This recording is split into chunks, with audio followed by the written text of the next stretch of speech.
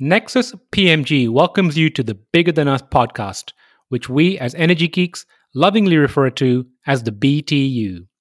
Bigger Than Us is a podcast that focuses on ideas that will shape the future of our planet and ultimately our existence.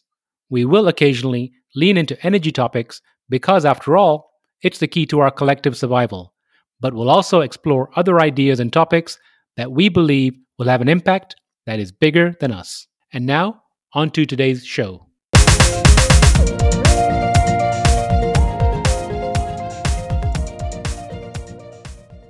Hello, and welcome to the Bigger Than Us podcast.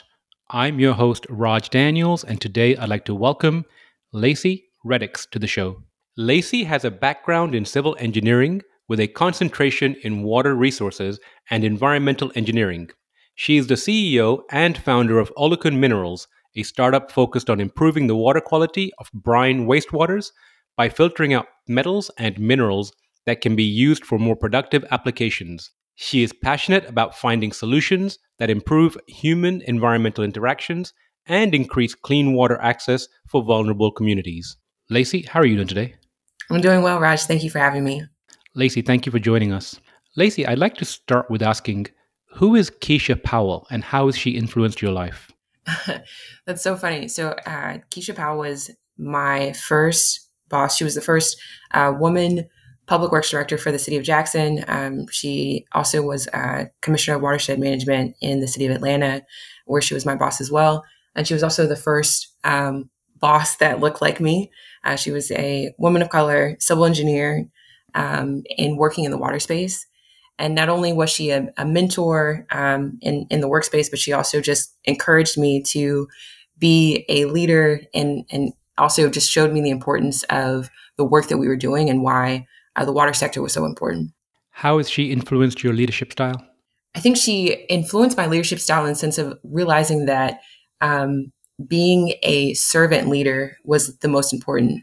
In a number of different ways, she influenced me, but I think the way that she led by example, and also this idea of making sure that we took everybody's voice into accountability, or just in general, just being somebody that could be a voice for a number of different people, I think was really important. And I will forever be indebted to her because of that. And I hope she has the opportunity to listen to this and realize how much of an impact she's been on my life. Can you give an example of how you use servant leadership in your current role? Really, it's more so about leading by example, I think is like what we need to really focus on. Being somebody that looks at how the work that we're doing is impacting not only, our target customer, but also just those who are most affected by the decisions that we're making. People in vulnerable communities, people who may not have access to what we're doing. We're in the water sector, trying to make desalination more sustainable. So how does that affect the communities that we're serving? How does that affect people who currently can't afford the water that they have access to? There's a number of different ways that I think that it comes into play. But it comes in the biggest goal of servant leadership, I think, is to realize that everyone is going to be affected, not only the people that you're targeting to, but more so the larger community. Why do you think we, broadly speaking, don't pay more attention to water issues?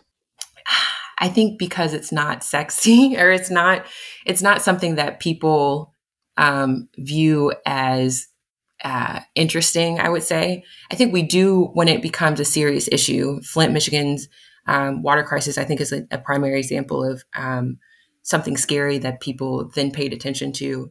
But outside of that, I think people take for granted the fact that water, I think they think that water is always going to be here. They also don't realize that water is heavily subsidized currently. So even though the price of water is going up, it's still lower than what the cost of actual water is. And if we were to ever course correct that, then we would see a lot of issues later on. And so what I think needs to happen is we need to think about the fact that water is a critical resource. It is vital for life. And we just need to value it more than what I think we currently are doing. When I was doing research for this conversation, I came up with perhaps a wild and hairy idea I want to run it by you real time. What do you think of a monthly National Water Rationing Day? What do I think of a monthly water rationing day? It seems like we kind of do that almost because of the amount of droughts that we go through.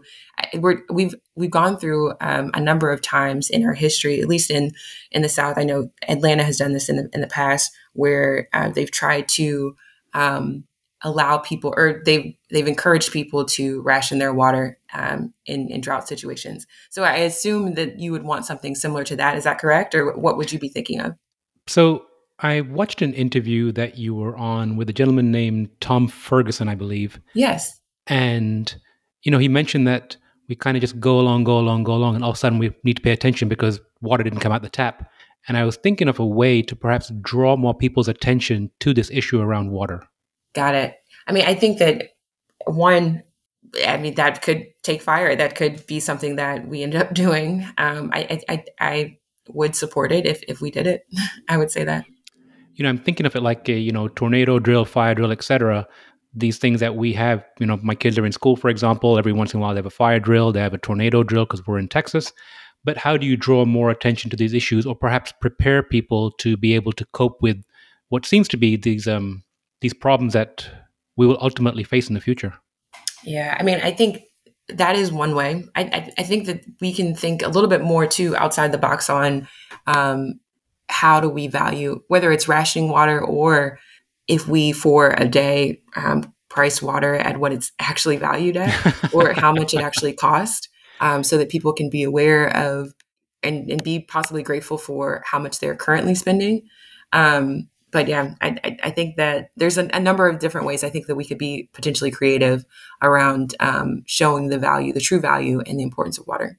Well, speaking of outside the box and being creative, can you give the audience an overview of Olakan Minerals and your role at the organization? Yes. So essentially, what we do or why Oerlikon Minerals was founded, we were looking to create or make desalination more sustainable. Desalination is the process of turning seawater to freshwater or saltwater to freshwater. In that process, you take out a number of different salts, which then that salt waste is known as brine. And that brine is usually diluted and goes back into the ocean or is disposed of in some kind of way. What we're doing is we want to take that brine waste, extract the salts, and then use those salts for a number of different applications. What we found is there are valuable metals and minerals that are in that brine waste stream that are needed for a number of different supply chains. And so what we're doing is trying to solve two problems at the same time. We're trying to make desalination more sustainable, or just in general, clean up briny wastewaters, and then also make countries and municipalities more self-reliant and able to source minerals that can be used in industries closer to home. Can you give some examples of what minerals you can extract? Yeah, so I think a number one would be magnesium chloride is one that's really popular. When we first started the company, we were looking at extracting magnesium chloride for road salt de-icing. The reason being, when I was doing my initial research, I found that the salts that were used to de-ice roads in the Northeast, there was a salt shortage, causing a lot of municipalities not to be able to de-ice their roads, and that it was a $2 to $3 billion industry. Or they were spending $2 to $3 billion a year on these road salt de-icing agents. Also found that it was causing a lot of corrosion to the streets, or the traditional salts were, and it wasn't as beneficial to the environment. Magnesium chloride and potassium chloride were found to be less corrosive and more environmentally friendly. So that was the first thing that we were looking at. What we also found was magnesium chloride was used in the aluminum alloy industry. So it was basically this raw material that could help with the electronics industry, basically. And shortage of magnesium chloride in Europe this past November was directly related to the increase in the price of electronics in the EU. So what I found was that magnesium chloride is one example of a salt that we could extract that could be used in a number of applications. Outside of that, potassium can be extracted to create potash, which is used for fertilizers. We also can do calcium extraction, which can then be converted later to calcium carbonate, which is used in a number of different industries, including the automobile manufacturing industry. And speaking of automobile manufacturing, even though lithium is not necessarily found in desalination brining wastewaters, it is found in geothermal brines and a number of other brine sources. And it's our process could potentially help with the lithium battery supply chain as well. What is geothermal brine? It's basically, I don't know if you're familiar with the Salton Sea or what's going on in the Salton Sea project, but it's essentially a brine that, or a heated salty water that comes from underground, and by itself kind of naturally surfaces or bubbles up to the surface. And so it's basically the same thing. Any kind of brine is a water source that's with a high salt concentration. Geothermal just goes back to the fact that it's a heated water source. Is the Salton Sea project the Lithium Lake project in California? Yes. Then I have heard of it. So it seems like you would need huge volumes of these minerals to be able to help the supply chain. Is there that much potential out there in brine water? Yeah. So, for example, Poseidon Water, which is a San Diego-based, it's in Carlsbad, California. It's the largest desalination facility in the Western Hemisphere, and it produces or it pumps in about 100 million gallons per day of water, seawater, and then 50 million gallons per day is brine. 50 million gallons per day gets converted into fresh water that goes into the drinking water for, I think, 15% of the population in San Diego. And then 50 million gallons per day is brine that needs to be diluted before it goes back into the ocean. So that's just one example. That's one plant. Mind you, it's the largest one in the Western Hemisphere, but there is there's a large amount of brine that's being produced. And so there's a large potential for us to utilize that as a source to source minerals. And what does your facility look like? Well, right now it's a prototype that exists at a lab. So it's very small. And so we're still in research and development phase. What it would potentially look like in the future is two things. One, it could be an addition to an existing desalination facility where water is pumped into this column. And that column basically is able to filter out multiple salts at the same time. And through that column, sort those salts, and then we can extract it from there. Outside of that, so that's one where it's connected to the desalination facility. The second would be an actual kind of warehouse space where that brine waste is brought in, and it still goes through the same column, but we can source a number of different waste streams at the same time, as opposed to just relying on one source. So, how did you come up with the idea for Olokun Minerals?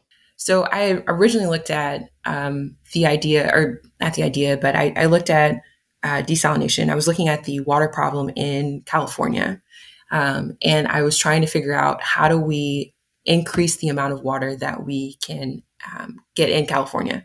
And just like for background knowledge, only or less than 2% of all the world's water is fresh water and available for us to use. So 3% is actual fresh water. 1% of that 3% is in the ice caps. So it's not available necessarily for us. And then out of that, less than 2%, only about 30% of 1% of the water is in fresh lakes and water that's above the surface, or in underground wells that are still high enough for us to access. So, and also too, our population has grown, I think, 4 times in the last 100 years. We were about 2 billion people in 1927, and we're about 7.9 billion people today. So all of those people are living off of a very small percentage of water. What I was thinking was around this 97% of the world's water is seawater. How do we access that seawater in a way that we can just increase the amount of water that people have access to?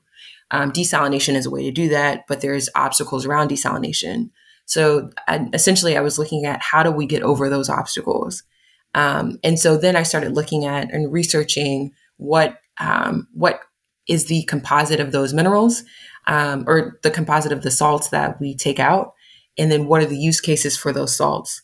And then from there, really just got lucky with being able to partner with a national lab that was doing research in this space and had recently done a patent around a technology that could filter out these salts. And so that's kind of how we were able to move forward as a business. You mentioned at the top of the interview about not being a sexy industry. Why were you doing so much research, or what was your aha moment? I think for me, so I think we mentioned too with my mentor, Miss Power. I was working in the city of Jackson, which is where I'm from, and working in Jackson, Mississippi, as well as Atlanta. I got to see firsthand the effects of water infrastructure on communities and how the lack of water access affected people's lives and how they felt forgotten, how they felt like it affected their dignity, it affected their pride. And it really drove home to me the importance of solving this issue that people just don't even think about. And so I think that is where the seed of doing something around water infrastructure started. And then from there, I started thinking about the fact that if we didn't solve the supply chain issues, we'll see more conflict on both sides. If we don't have enough water, you'll see a lot more conflict happening, water wars happening, conflicts between countries, but also too on the supply chain side. As we have more conflict and climate change is just going to exacerbate the conflicts that we do have, we'll want to be less reliant on other countries to have resources. And so what I also found was a number of different minerals or chemicals were becoming a security threat or a national security issue if we weren't able to source them. And so I saw these two problems, and I was figuring out that we could connect those two problems together. And that's kind of what made me most excited about what I was doing. It was the aha moment that if we could solve for both these problems, we could alleviate so much pain and so much potential conflict in the future. And I think that's what drives me to continue to do the work that I do, because I see the importance, not only, yes, there is a financial benefit of doing this, but the fact that we could just make people's lives better in ways that they don't even fully understand at this moment. I think that's kind of what drives me to do the work that I'm doing. Now, I mentioned my crazy idea earlier, but how do you think, or what would you do to draw more attention to the water crisis? I think I feel like people need to, in any industry, I think what people really understand is the dollars or the bottom line. I don't want to necessarily increase the cost of water, but I want people to understand what the value of that water actually is. And I don't know if there's a way to do that without without like bringing other people or bringing other people out of unnecessary pain and strife because of the fact that they can't pay for the water now that it's at its current price or at its potential price. And so I do think that we need to look at how do we make water, how do we price water where it is actually the value that it is for society, but still be able to give that to communities in a way that we don't make it hard for them to live. Like Goldman Sachs said that water is the petroleum of the 21st century, but the difference between petroleum and water is that you can live without petroleum. So those are two, I think that's something that we need to just drive home, is that we cannot live without water. But at the same time, we'll see the price of that water going up or the value of that water going up as climate change becomes a bigger and bigger issue in the future. Well, speaking of the cost of water going up, can you share what the concept of outsourcing or virtual water is? Yes. So essentially what virtual water is it's the goods, it's the water that's associated with the goods that people may purchase. An example would be if another country decides that another country that doesn't have access to or doesn't have a lot of water or their own rainfall in the country, so it's a very dry region, they might, instead of growing a crop in their region, they might decide to pay for that crop to be brought in house. And so basically, they're paying for the water that's associated with growing that crop by outsourcing it to somebody else, or outsourcing it to, or getting that crop from somewhere else. Therefore, they're kind of not allowing their, the precious water that they have to go towards that crop. They can use that water that comes into their region for something else. So I want listeners to really understand the impact of this. Can you perhaps share an example of where that might already be happening?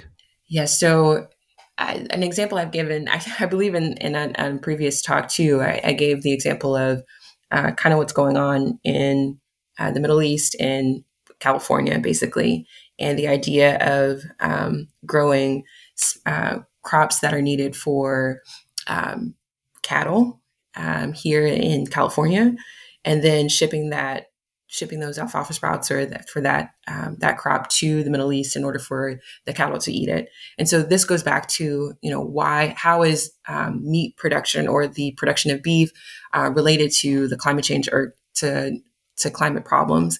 The idea that a lot of agriculture goes back to raising cattle or livestock. That's kind of like we're not using our agriculture as sufficiently as we could. That's an example of that. But also to the issue with Middle East purchasing their crops in California, and why that could be potentially detrimental, is California is also a dry region. And so if California has a drought or isn't able to produce the crops that they have promised another country, they can then there could be potential conflict there. Also, too, there's the potential for other countries to buy land in California. And once you buy land, you have access to, mineral rights, water rights. So water that might be underground under that land. The issue with that is the amount of water that people have said is under. I mean, how do you cut off who gets access to that water and who doesn't? And the water underneath the ground is still limited as well. So it can be a bigger problem later or moving forward or in the future if we can't figure out how to handle that problem now. I don't know the answer to this, but right now in Texas, I can tell you sometimes when you buy land, you have access to mineral rights, and other times you don't. Do you know if there's a way to limit that access? Yeah, so they're actually trying to kind of reverse the promises that they've made around water access or mineral water rights in California. I know that there is a lot of backlash on that. I do think that there could be this could be negotiated when you purchase land, but I'll stop there because I don't know the details. So I'm sure that there's a lot that I could speak on that I'm not going to at this moment because I don't want to give misinformation. But I do believe that it can be negotiated. I appreciate that. It just seems to me it could become a national security issue. Yes. So you've been on this journey a few years now. What are some of the most valuable lessons you've learned about yourself? I think what I have learned about myself leading up to this is that I think it's really important for me to be a part of something that's larger than myself, which is funny because I know that this is the podcast is called Bigger Than Us. I think it's really important for me to feel like I am contributing back to society in a way that's going to impact people's lives in a positive way.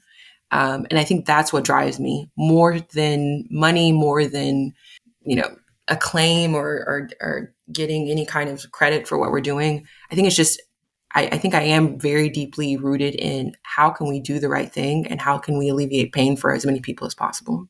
Why is contributing back so important to you? I wish I knew that answer. I don't know. I don't know why that is so important to me. I have no idea. I know that, I feel like my family has all been people who have tried to contribute in some kind of way. Both my parents were physicians. All four of my grandparents were teachers. And I think it was just I think it's a way to contribute to your community in a way that I think that's where my pride comes from, I guess, in a way. My self-worth and value, I guess, comes from that as well. But no, I think it's the right thing to do. And I think I'm just really driven by trying to do the right thing. I have a lot of physician friends, and I find them to be very risk averse. When you took this entrepreneurial leap, how did your parents respond? Not it's so funny you say that. I think they were very concerned with my willingness to leave a very like comfortable life, with a job that I was doing pretty well, and to leave that all behind to do something that felt like very unknown, and also felt like it felt like the problem was so large. Like, could I really tackle this problem? Um, and I will say this to anybody who's listening to, who's thinking about starting a company. I think it started with like a gut feeling that this was what I needed to do. And I felt crazy doing it, honestly, but I just felt like I knew that this is like where my path was going. This is what I was supposed to be doing. And when I listened to that voice, I felt like things started to fall into place that I could have never imagined starting out. So it's almost literally like taking that leap of faith, I think, is important when you know in your gut that what you're doing is needs to be done. I'll share a quick story too. It came to mind a little bit ago, or when you were just talking about that. But um, I think it's really important for people to spend time to figure out what it is that they really want to do. And that took about 2 years before I even started the company. And it was really about that 2 years was really about self discovery. It was about like, what am I really passionate about? What drives me? And it takes time to really understand what that is. And don't be afraid to take that time. Also, don't be afraid to work for somebody else. I think with starting a company, I'm happy to have the ability to work for myself and hopefully employ other people and grow the company. But having worked for somebody else was critically important for me to understand how business works and what are good systems to have in place. What are some of the questions you asked yourself during that period of self discovery? I think it's important. So a few questions that I asked were, what am I actually good at? um, and that came down to, and I did a number of tests, the like personality tests, a whole bunch of different tests. Um, but I was really trying to figure out like, what am I good at? What do I like to do? And the things that I like to do were very different than what I'm doing. For example, I took up sewing as a hobby. I still really like to sew. Very different than what I'm doing now. But what I discovered through just like taking up this hobby of sewing was I really love the idea of coming up with an idea and focusing on how it can be put into the real world, and just seeing something that go from an idea to like a real thing that was usable for somebody else to use. I really like the idea of creating something that people found valuable, and that they could do something with. So it was really important for me to, if I did a business, for me to create something that would have a lasting impact and be valuable outside of just how much people pay for it. I also realized that I associated entrepreneurship with the tech industry.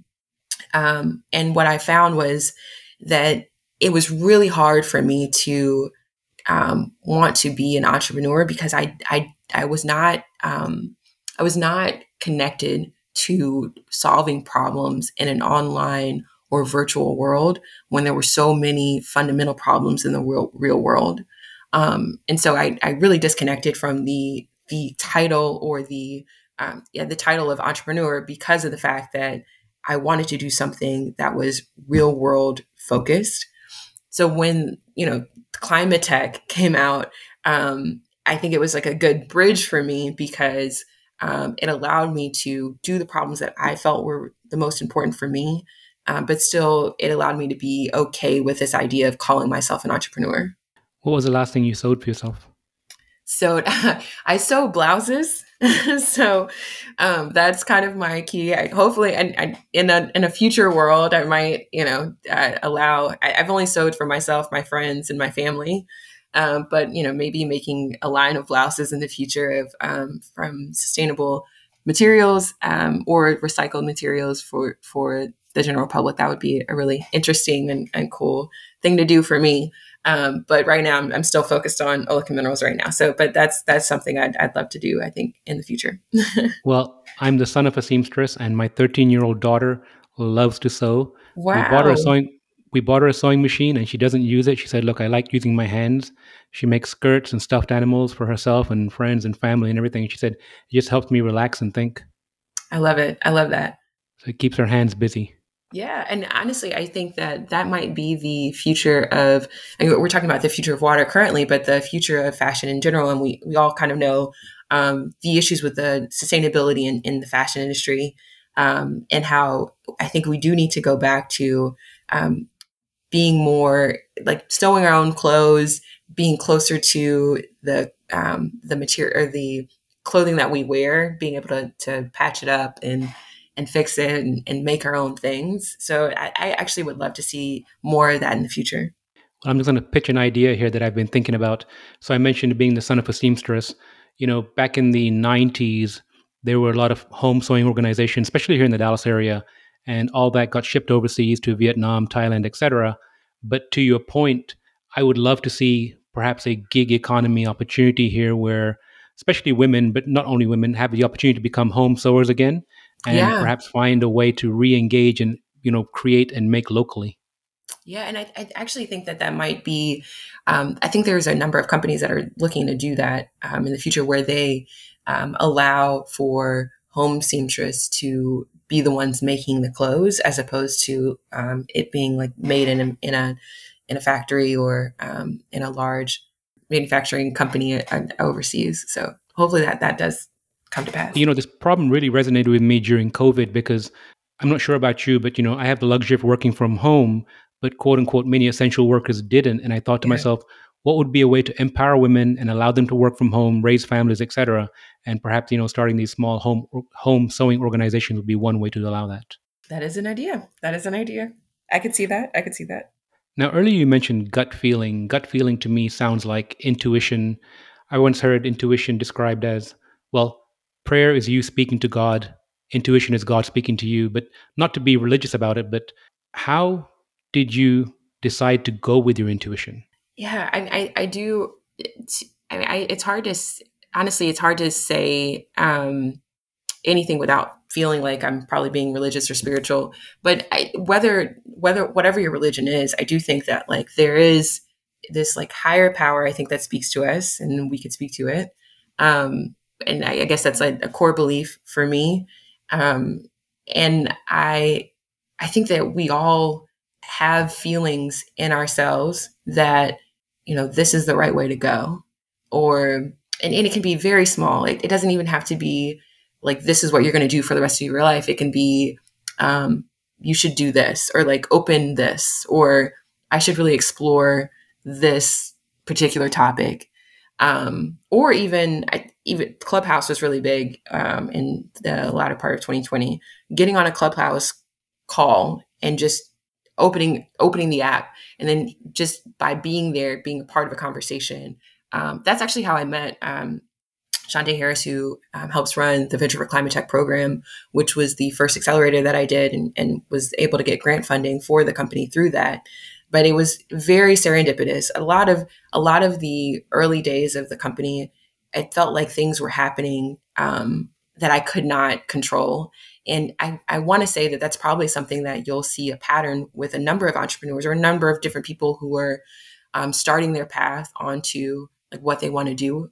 I think at first it starts with you have to be very honest with yourself. You have to figure out who are you and what are you like. We're all put on this earth to do something. We all have a purpose. I think you have to spend time to figure out what that is, and then once you're strong enough or courageous enough or fearless enough to be who that person is in the real world and go after what you feel like is the most true and authentic version of you, whatever that the calling that you're being called to do. When you're courageous enough to go after that calling, I think you'll see that things just start to come into place. Like things just start to happen for you to affirm the fact that you're on the right path. Have you always been fearless? No. To be honest, I've been very risk averse most of my life, and I've also felt like I've a lot of what I've done in the past has been me doing what other people told me I should be doing. Even doing, my background's in math, civil engineering, with a concentration in water resources and environmental engineering, and I'm very happy that I chose that. But I grew up not really knowing what an engineer was.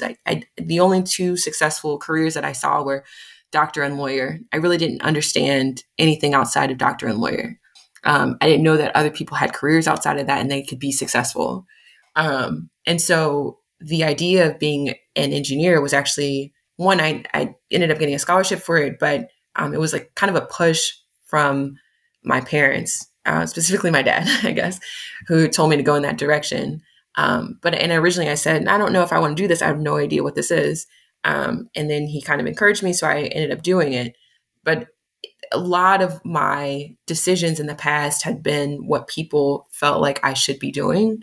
And I think on this journey of really figuring out who I am and what I really want to do, it was allowing myself to let go of what other people think I should be doing with my life, which is really hard.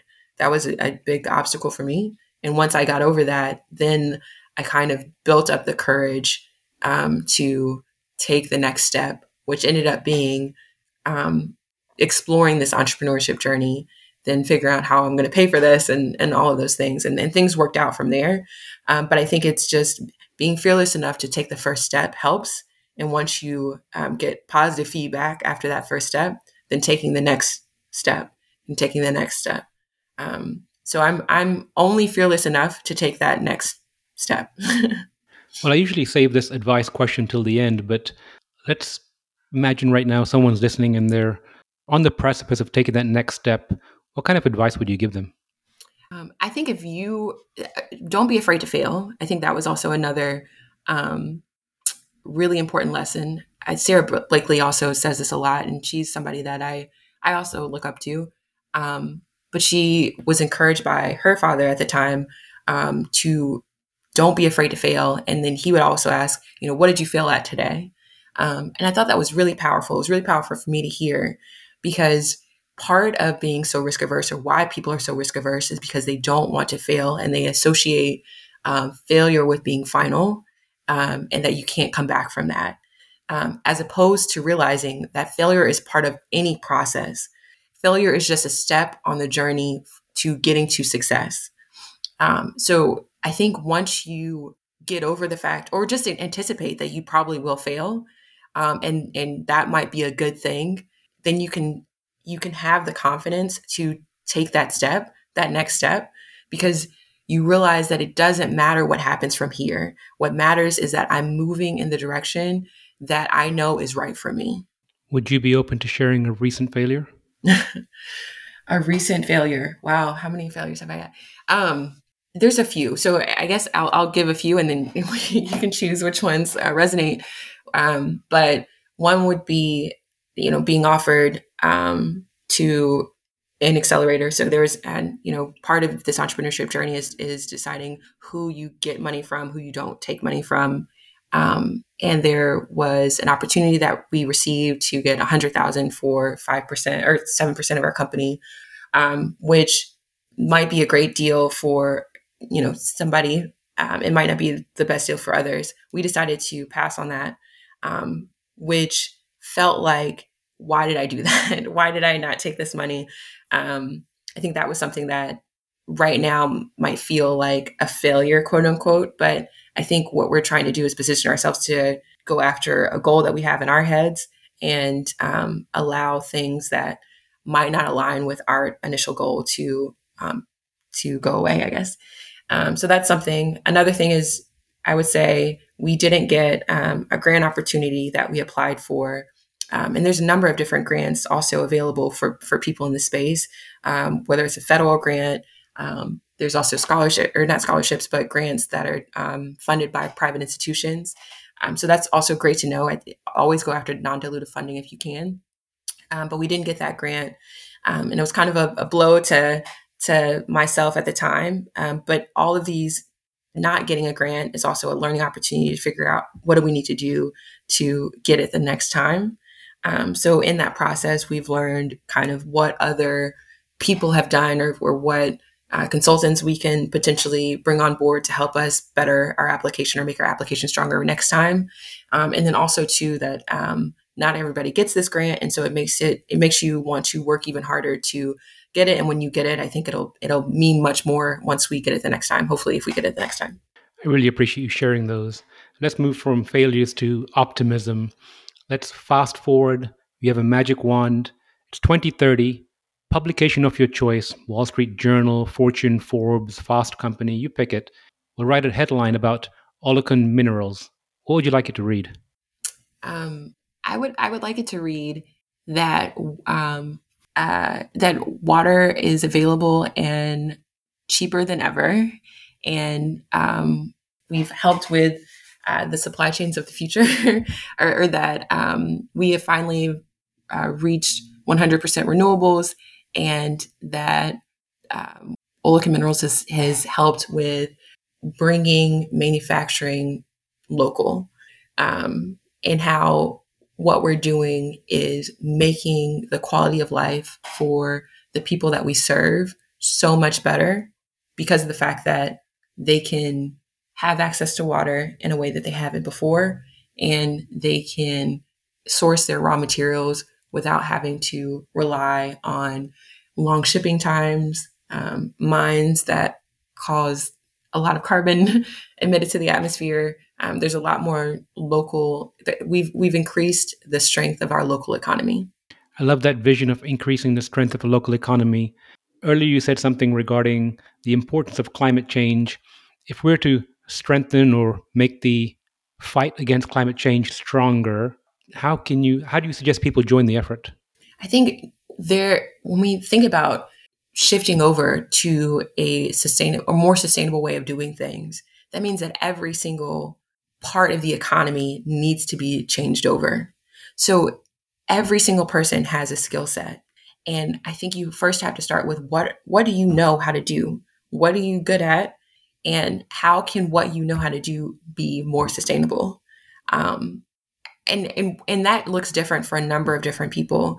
Whether it's the tech industry, I think the idea of going virtual is still very valuable. And so even though that's not something that I can connect with, being able to create technologies for people to have those virtual experiences is important because we don't know what the future holds as far as how much access we have to land and how much access we have to traveling to a number of different places that we have access to today, or even seeing the world the way that we do today.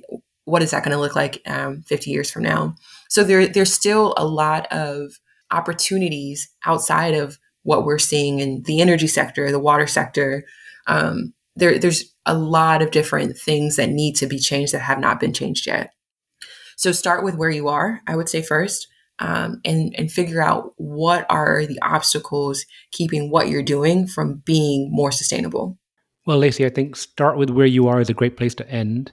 I really appreciate your time today and look forward to your continued success with Olokun Minerals.